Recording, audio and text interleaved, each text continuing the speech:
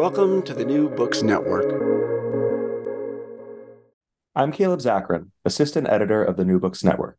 Today I'm speaking with Earl Lewis and Nancy Cantor, editors of Princeton University Press's Our Compelling Interest series. The series focuses on diversity in racial, gender, socioeconomic, religious, and other forms. Earl Lewis is the founding director of the Center for Social Solutions and Distinguished Professor of History at the University of Michigan. Nancy Cantor is Chancellor of Rutgers University Newark and Distinguished Professor of Psychology. Some of the titles in the series so far include The Walls Around Opportunity, The Failure of Colorblind Policy for Higher Education by Gary Orfield, Out of Many Faiths, Religious Diversity and the American Promise by Ibu Patel, and The Diversity Bonus, How Great Teams Pay Off in the Knowledge Economy by Scotty Page. Earl and Nancy, thank you for joining me today on the New Books Network. Thank you. Thank you for having us. Of course. Let's just jump right into it. So could you introduce this series and tell us a little bit about the goal of it? So really the goal of this series is to consider the value of diversity from a positive standpoint as compared to the typical zero-sum framing that so often accompanies questions about diversity in the courts, in the media, in politics. So when we think about the value of diversity, for example, for democracy, how do we preserve civil rights and social justice and a sense of inclusion? What does it mean to really secure the fundamental rights for participatory democracy? And then when we think of the value of diversity for literally being a cohesive nation, for thinking about e pluribus unum, can we really make one out of many? And what does that involve?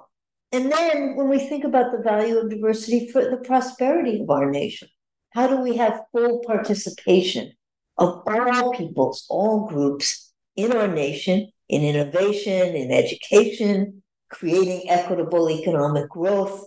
So we really look at this from the framework of the value of diversity as compared to the framework of the problems associated with capitalizing on diversity.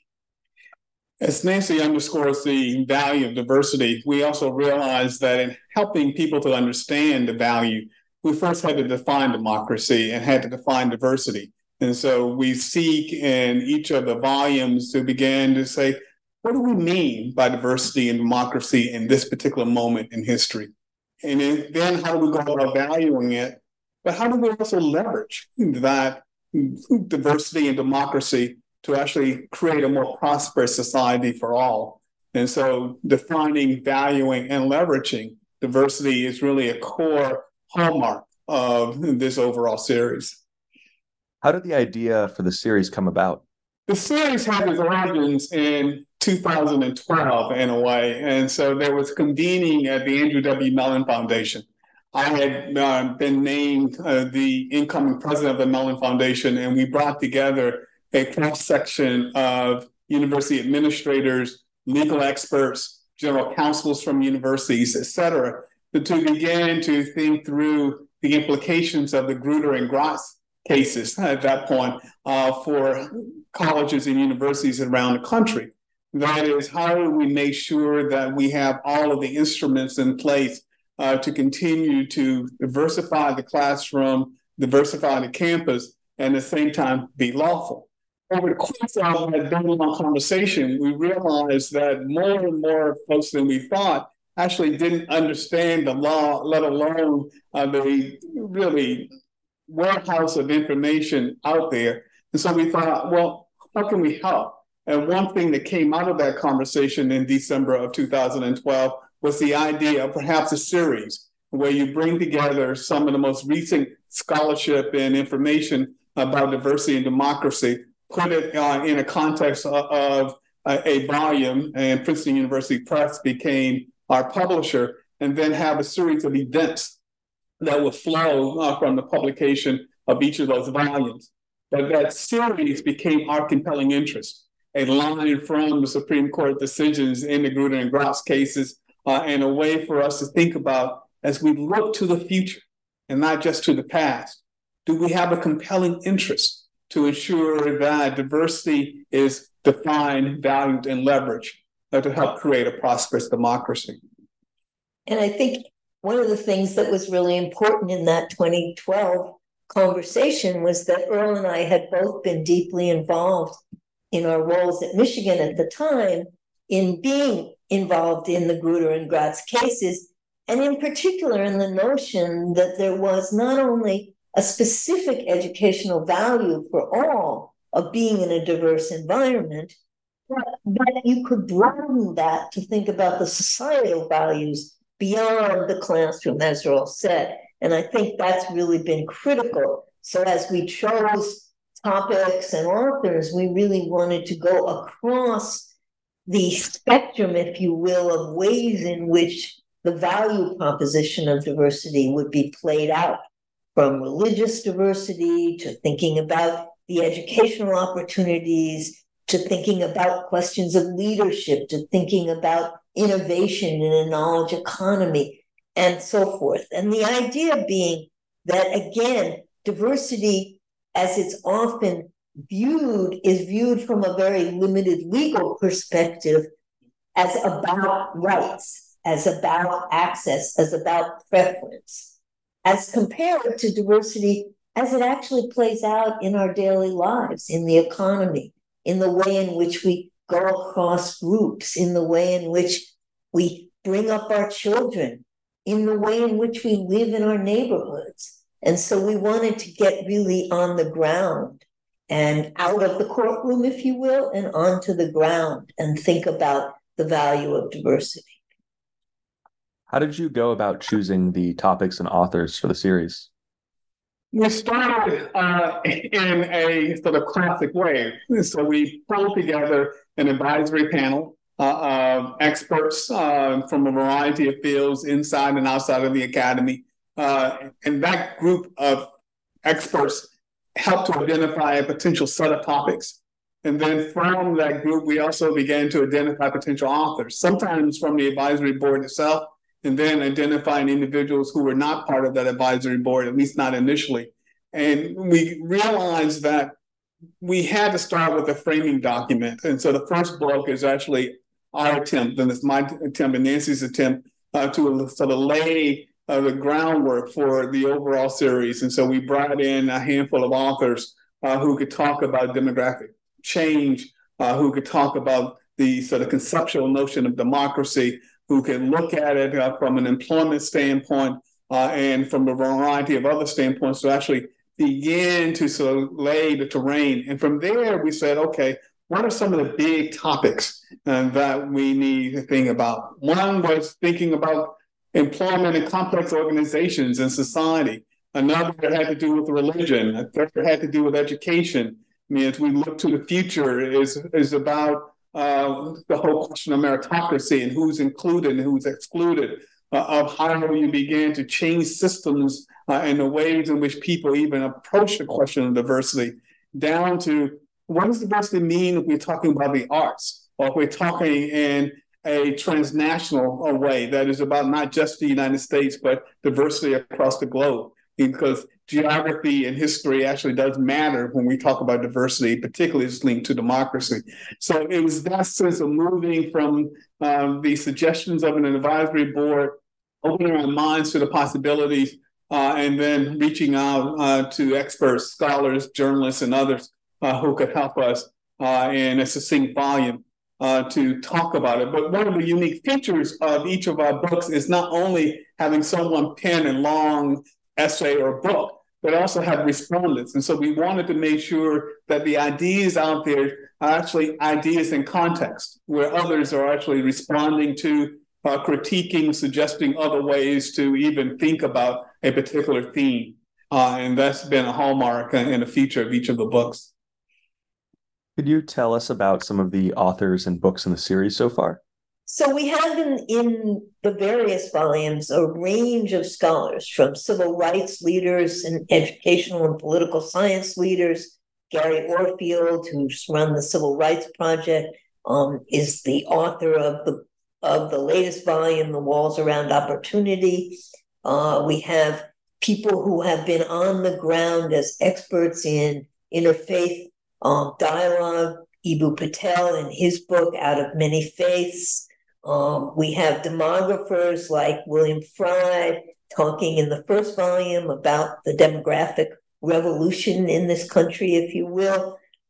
We have economists, Anthony Carnevale talking in the first volume about the role of diversity and thinking about who's going to lead the economy for the future. Scott Page, who's a systems theorist, organizational theorist, and the late Catherine Phillips talking in Scott's volume about how hard it is to really get people to value diversity and to work in groups. So it ranges across a variety of fields. And that we really feel is the special nature, not only of what it means to appreciate diversity, but what it means to have a book series that really covers the landscape. Major demographic and political changes are taking place in America today, seemingly as always. How has the value of diversity for democracy in a prosperous society shifted to respond to the changing social landscape? We believe that this series really underscores the need to invest in the future. And if you can argue, and I think we do argue in each of the books in their own way, that talent is evenly distributed across the United States and in fact across the globe, but access to opportunity is not. And so we begin to talk about the value of diversity, and we begin to define it. We understand that making and creating pathways for access to opportunity then not only redounds to the individual, but actually redounds to the society more globally. And in this way, what we end up saying is that if you understand, as Bill Fry argues in the first volume, that we will have a non-white majority by the fourth decade of the 20th century, by 2040 at the least, if not before, then how do we make sure that we are preparing all of those individuals? And here's how I think of it. And our colleague, George Sanchez, who's at the University of Southern California, told a story once. And it was a story about a meeting in Southern California. And it came down to a question about raising taxes. And one of the people sitting there in the audience was saying, why should I actually want to invest in someone else's kids and have my taxes raised so they could go to better schools? And that line of thinking went on for a while. And then one person raised their hand and turned to the first person and says, may I ask you 3 questions? And the person says, sure. So first question, do you hope to retire at some point? And the other person said, oh, absolutely. And the second question, do you hope to sell your home to someone when you retire as a way to fund your retirement? And the person said, oh, yeah, no, I plan to do that. And then the third question / comment was, well, who do you think is going to buy your home when you go to retire? So an investment right now in that other person's kid is a down payment on your retirement plan. And you think of that metaphor for the rest of the nation. What's a down payment on our collective retirement plan if we don't make the investments in the range of Americans who will be in a place to take care of all of us by 2040 or 2050? Yeah, that's brilliant. I love that. I'm definitely going to use those 3 questions in the future. Yeah. In the introduction of the inaugural volume of the series, you state that too few had informed understandings of basic research on diversity and its value to a prosperous democracy. Decades of research and new research needs to be showcased to inform current debates. How does the series respond to the current conversations around CRT, affirmative action, and the future of higher education in general?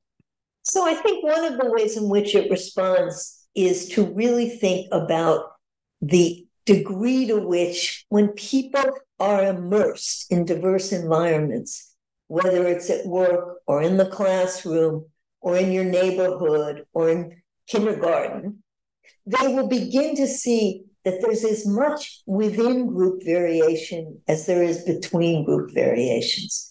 And the ways in which we break down the notion of stereotypes of groups is really fundamental to what it will mean to leverage the value of our demographic diversity going forward in this country.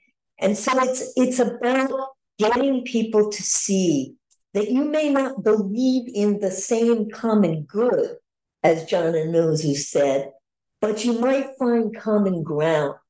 And if you look in Ibu Patel's book, there's lots of conversation about the way in which you could find common ground.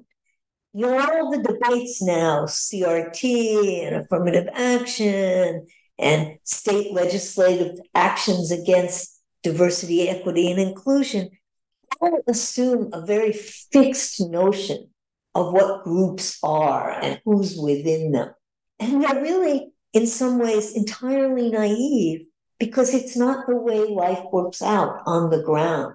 And so what these books do is try to actually cement diversity and the experience of diversity on the ground, person to person, group to group, topic to topic, arena to arena that you are in, whether it's your workplace or it's your school or it's your family or it's your faith organization.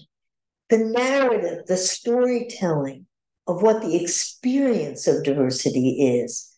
For example, in Scott Page's book, you really get a sense of what it means to reap the collective intelligence of a diverse group.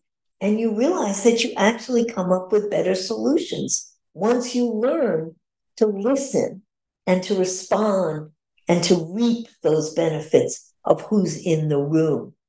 When we think about Gary Orfield's book about taking down the walls around opportunity, he's talking about restorative justice, if you will. He's talking about taking down those barriers that sideline so much of the talent pool, but he's talking about it in the context of benefiting everybody. And so what we're trying to do in this series is move from what I would call the zero-sum divisive stereotypes that divide us to a collective sense of prosperity and value that would come from really understanding each other. So these next series of questions that I have are just going to get a little bit more into the specific books of the series. So Scotty Page's book, The Diversity Bonus, How Great Teams Pay Off in the Knowledge Economy.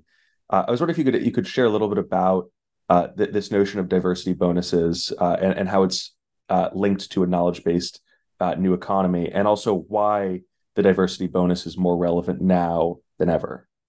So I'll start with a recent story. I was on a plane trip and sitting next to a gentleman who happened to notice I had a University of Michigan folder. And he leaned over and says, "Are you a professor?" And I go, "Indeed, I am. I'm back being a professor at the University of Michigan. I returned about 5 years ago." And so we chatted, and somehow, not because of anything I said, he raised a question about diversity and began to say that, he wasn't sure that it was all worth the investment that is out there on this diversity thing. And so I looked at him and I said, "Well, it all depends on what you mean. Now, you probably haven't read Scott Page's book, The Diversity Bonus." I said, "Look, if you're looking for the tallest human being to touch the tallest point on the wall, then you go with the tallest human being to touch the tallest point, because I'm not going to be able to get you the same as Manute Bol would have when he was standing at 7'7". I said, "But that's not a complex problem. I mean, when you get to complex problems, that's when you begin to see the diversity bonus." And what Scott has been able to demonstrate over and over again, both in mathematical modeling and a whole range of case studies, is that the more diverse the team working on the problem, the greater likelihood of a solution to the problem. And so it's not that diversity in and of itself is important in every instance, but in a world where we have more and more complex problems, it matters. You don't want to have the smartest kid from Harvard on the team, because you won't get the same benefit from a solution if you have a mix of kids from Harvard and Bloomfield State and someplace else. It is that experience and the lives they've led and the things they bring and the ways they ask questions that oftentimes lead to the diversity bonus that Scott's talking about, And so by the end of my conversation with my seatmate, he came to understand a little bit more about the diversity bonus and conceded in the fact maybe there are times when diversity actually is worth investing in. And one of the things about a knowledge economy, as we all know, is that the role of artificial intelligence is becoming more and more permeating through a knowledge economy. Diversity is actually going to matter hugely in understanding how to make artificial intelligence tools useful for everybody. And what I mean by that is you really need diverse lived experience to understand, for example, the effect of algorithmic justice, the degree to which algorithmic biases in the tools that people are coming up with will disadvantage the knowledge economy. Diversity is really important at who is developing the next generation of technology that will rule our life. One of the books in this series, Out of Many Faiths, Religious Diversity, The American Promise by Eboo Patel, I think this topic is extremely relevant right now as we're seeing so much religious hatred and rise of hate crimes against people of all sorts of religions in America. But in today's climate of conflict and distrust, how do we affirm the American promise as being deeply intertwined with each other, of how we engage with people of different beliefs? And what's at stake if we don't embrace religious diversity? Why should we invest of people of diverse religious and cultural backgrounds? There's no question today, as we face global conflicts in Israel and Hamas war, as we think about the degree to which we have local conflicts, state legislation in 40 different states has been proposed against diversity, equity, and inclusion in higher education and even in the school boards, the kinds of issues of what can be taught or what can't be taught in elementary school, in high school, in middle school.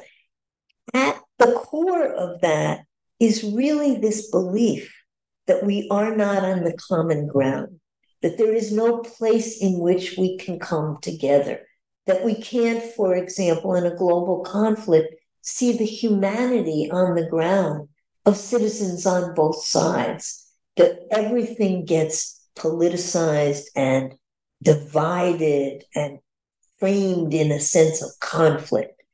Take the other side of that. What Eboo Patel's book really unpacks is the value of coming together across groups, even those who believe very different things, who come from very different histories, who have very different grudges against each other, historical and contemporary. When you can get past that in common, everyday conversation, creating a sense of common ground that is safe for conversation, you go a long way towards debunking, if you will, those various grudges. There's a phrase that Rupert Nichols, the wonderful psychologist, has called hibernating bigotry. Bigotry isn't hibernating anymore. It's out there, out front. And the only way, or one of the only ways, to really diffuse that bigotry, to get it to hibernate again, if you will, and maybe even to debunk it, is to really get people across faith, across race, across class, across neighborhoods to talk. One of the most profound discoveries of the last 100 years is the unraveling of the human genome and DNA. And what the science tells us is that all humans share 99.9% of the same DNA. And so what does that mean? That means that all of human history has been written about 1/10 of 1% of difference. And so just sit with that notion for a second. All of human history has been written about 1/10 of 1% of difference. One element of that difference and the narratives and the stories that we have created is also our religious understandings and belief systems. Now, this discovery of the link of human history through DNA comes at the same time, at least in the United States, where more and more people are actually leaving the church, however defined, and more are declaring themselves secular rather than religious. And so you have the DNA discovery on one hand, more people saying they are not religious, or at least not attending a religious organization or service on any kind of regular basis, and these intense religious battles. And so part of what I think we see at this moment is the way in which religion, as an organizing principle for not only creating faith understandings, but also for communal understandings, highlights why Ibu's book is so important. That in a way, if that 1/10 or 1% of difference is the ways in which we tell one story about ourselves, which permits us to forget the shared origin story and how we have 99.9% of similarity rather than difference, then it means that we have to come back and ask, what purpose does religion play? Both as a way of organizing and constructing an understanding of the world, but also in a way of thinking about the elements of diversity and democracy. And so what I was saying, while the book is not about science, it's about religion, the book also underscores the relationship here between science and religion. To follow up with another book in the series, Gary Orfield's The Walls Around Opportunity, how does this book respond to the failure of colorblind solutions to unequal education? How does it fit into the book series overall?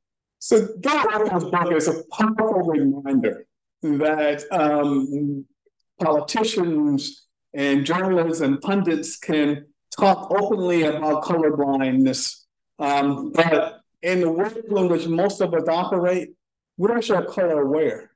I mean, as Gary notes in his book, as an instructor for more than 4 decades, I've asked the students at various times, how many of you have ever played the racial guessing game? And they go, what's the racial guessing game, Professor Lewis?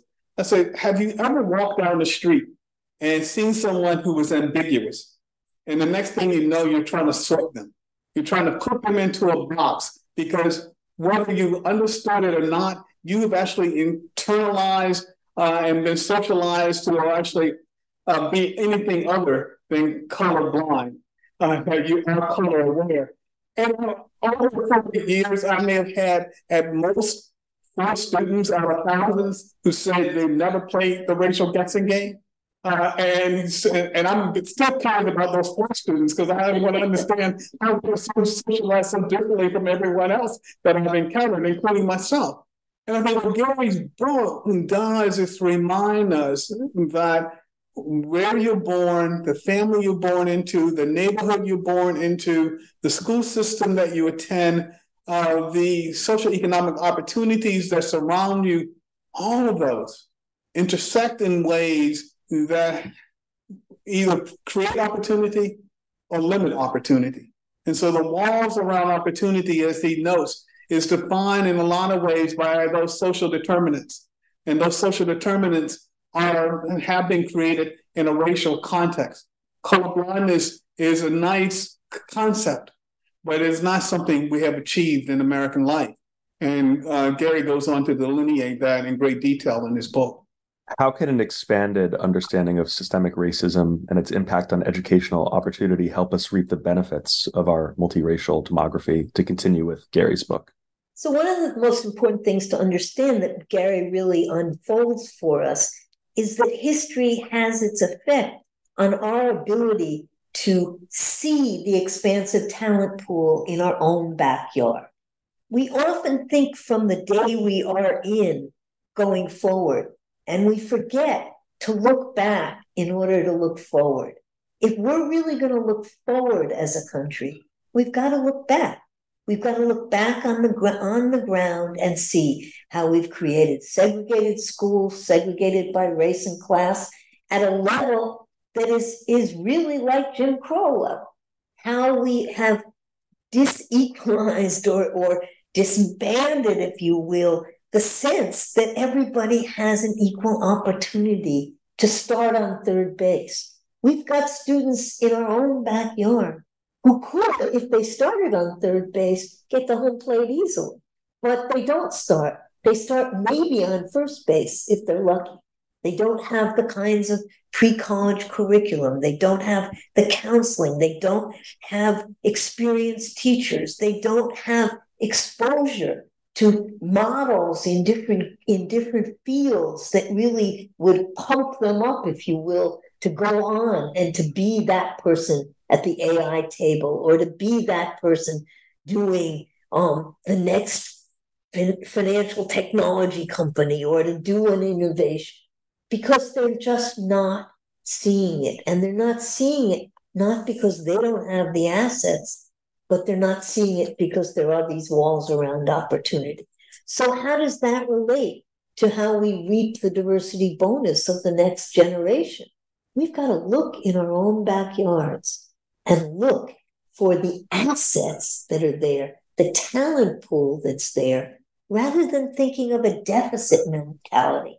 You know, one of the things I always am upset about is when I hear admissions people talk about, we want to recruit students who can rise above adversity and come to our institution and reap the benefits of our education. Let's turn that around. We want our institutions to reap the benefits of the diverse lived experiences of our students. You know, when I sit in my university with people who were formerly incarcerated, and they're reading Michelle Alexander's New Jim Crow, phenomenal study of the effects of criminalization in our country, it's the students who have lived through it who can teach us about what it means to really have the effects of a carceral state. That's the kind of lived experience that we want on the ground. But we're very clouded by our sense that these are people with deficits, as opposed to looking at the assets that are out there. And so if you think about the demography of the future, it's full of talent in our own backyard, but we're not letting them get across the fence, and we're not letting them get to our table. And we will be at a disadvantage as a country and as a world if we don't let people get over those walls and get to the table and bring the assets of their lived experience to the table. Nancy put it well. I would add one thing, and only because I was struck by something the other day in a meeting. And it goes back to the metaphor I used earlier about one generation investing in the current generation to put a down payment on a shared future. And according to most recent statistics, by 2030, the youngest baby boomer will be 65 years old. And so that group of folks born after World War II and who came of age during the civil rights struggle and the Vietnam War, that generation is passing through. That generation now accounts for 56% of the wealth in the United States. Thinking about Gary's book and thinking about lowering the walls of opportunity means that the baby boom generation, which I'm a part of, is now needs to think about investing in that later generations, because those are the folks who will be shaping the future that they get to inherit in 2030, 2035, 2040, and beyond. We have a small window, not a long window, to make the right choices. In our current environment, there's so much debate over teaching history, a desire on behalf of some to censor history because they don't like what it might say about the past. But of course, you know, as we know too, you know, we have to study history, study the past in order to avoid repeating it. So how do we really take this seriously, take this challenge seriously of not repeating the past? Yeah, as a historian, so to sit here, I always chuckle when people tell me they have to run away from history. And I keep going, you're not going to run very far because history is all around you. It is in the names on the streets in your town. is on the signage at the bottom of buildings where it has a cornerstone. It is there in the curriculum in your kids' schools. It is in the ways in which you name yourself and the others in your family. They're all attached to history. And so we can debate whether or not the country should begin in 1607 or 1619 or 1776. But whatever date we invest in is each attached to a history. And that part, and I think we'd be better served if we don't debate where we start, but debate how we make sure that we include all of the actors in the story. And a new book, Neil Blackwell, ends up talking about the ways in which we have told American history as if Native peoples weren't there. And in a volume in Deathless for the American Academy of Arts and Sciences, Phil DeLoria and colleagues entitled that volume Native Futures. And in part because just one group we've actually assigned only to the past as if they aren't a part of the present. And so what does that mean, right? How do we begin to see, in this case, Native Americans in the present, let alone the future, if we only assign them to the past? Or if only you capture African-American history in 3 points in time. One is 1619, again in 1865, and then you get the King and his speech in 1963. A lot happens between 1619 and 1865. A lot happens again between 1865 and 1963. And history doesn't end in 1963. And so how do we explain these moments if we're actually going to engage in a certain kind of historical amnesia? And so part of, I think, the project certainly of this series and the project of many series is to remind us that our history is not to be feared. Our history is not to be ignored. Our history is to be engaged, to be interrogated, to be examined, and to be re-examined. And in a way, that's the only way that you can define, value, and leverage diversity and its role in creating a prosperous democracy. This project, there's so many directions that you can take it in. But just now that we've sort of reached near the end of the interview, I was wondering if you could just discuss a major takeaway from the series and from these volumes, and also just maybe introduce a little bit of some of the upcoming volumes that you two are working on. So I think a major takeaway from the series and from the latest volume that Gary Orfield did is really that we have to take history seriously, because we cannot leave democracy, diversity, and its value to just everyday practices.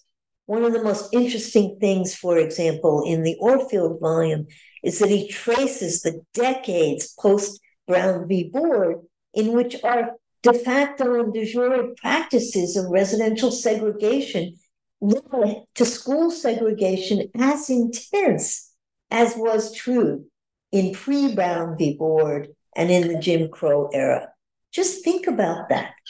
In northern progressive states, like New Jersey, for example, where I live, the schools are as intensely segregated by race and class as they were pre-Brown v. Board in the South.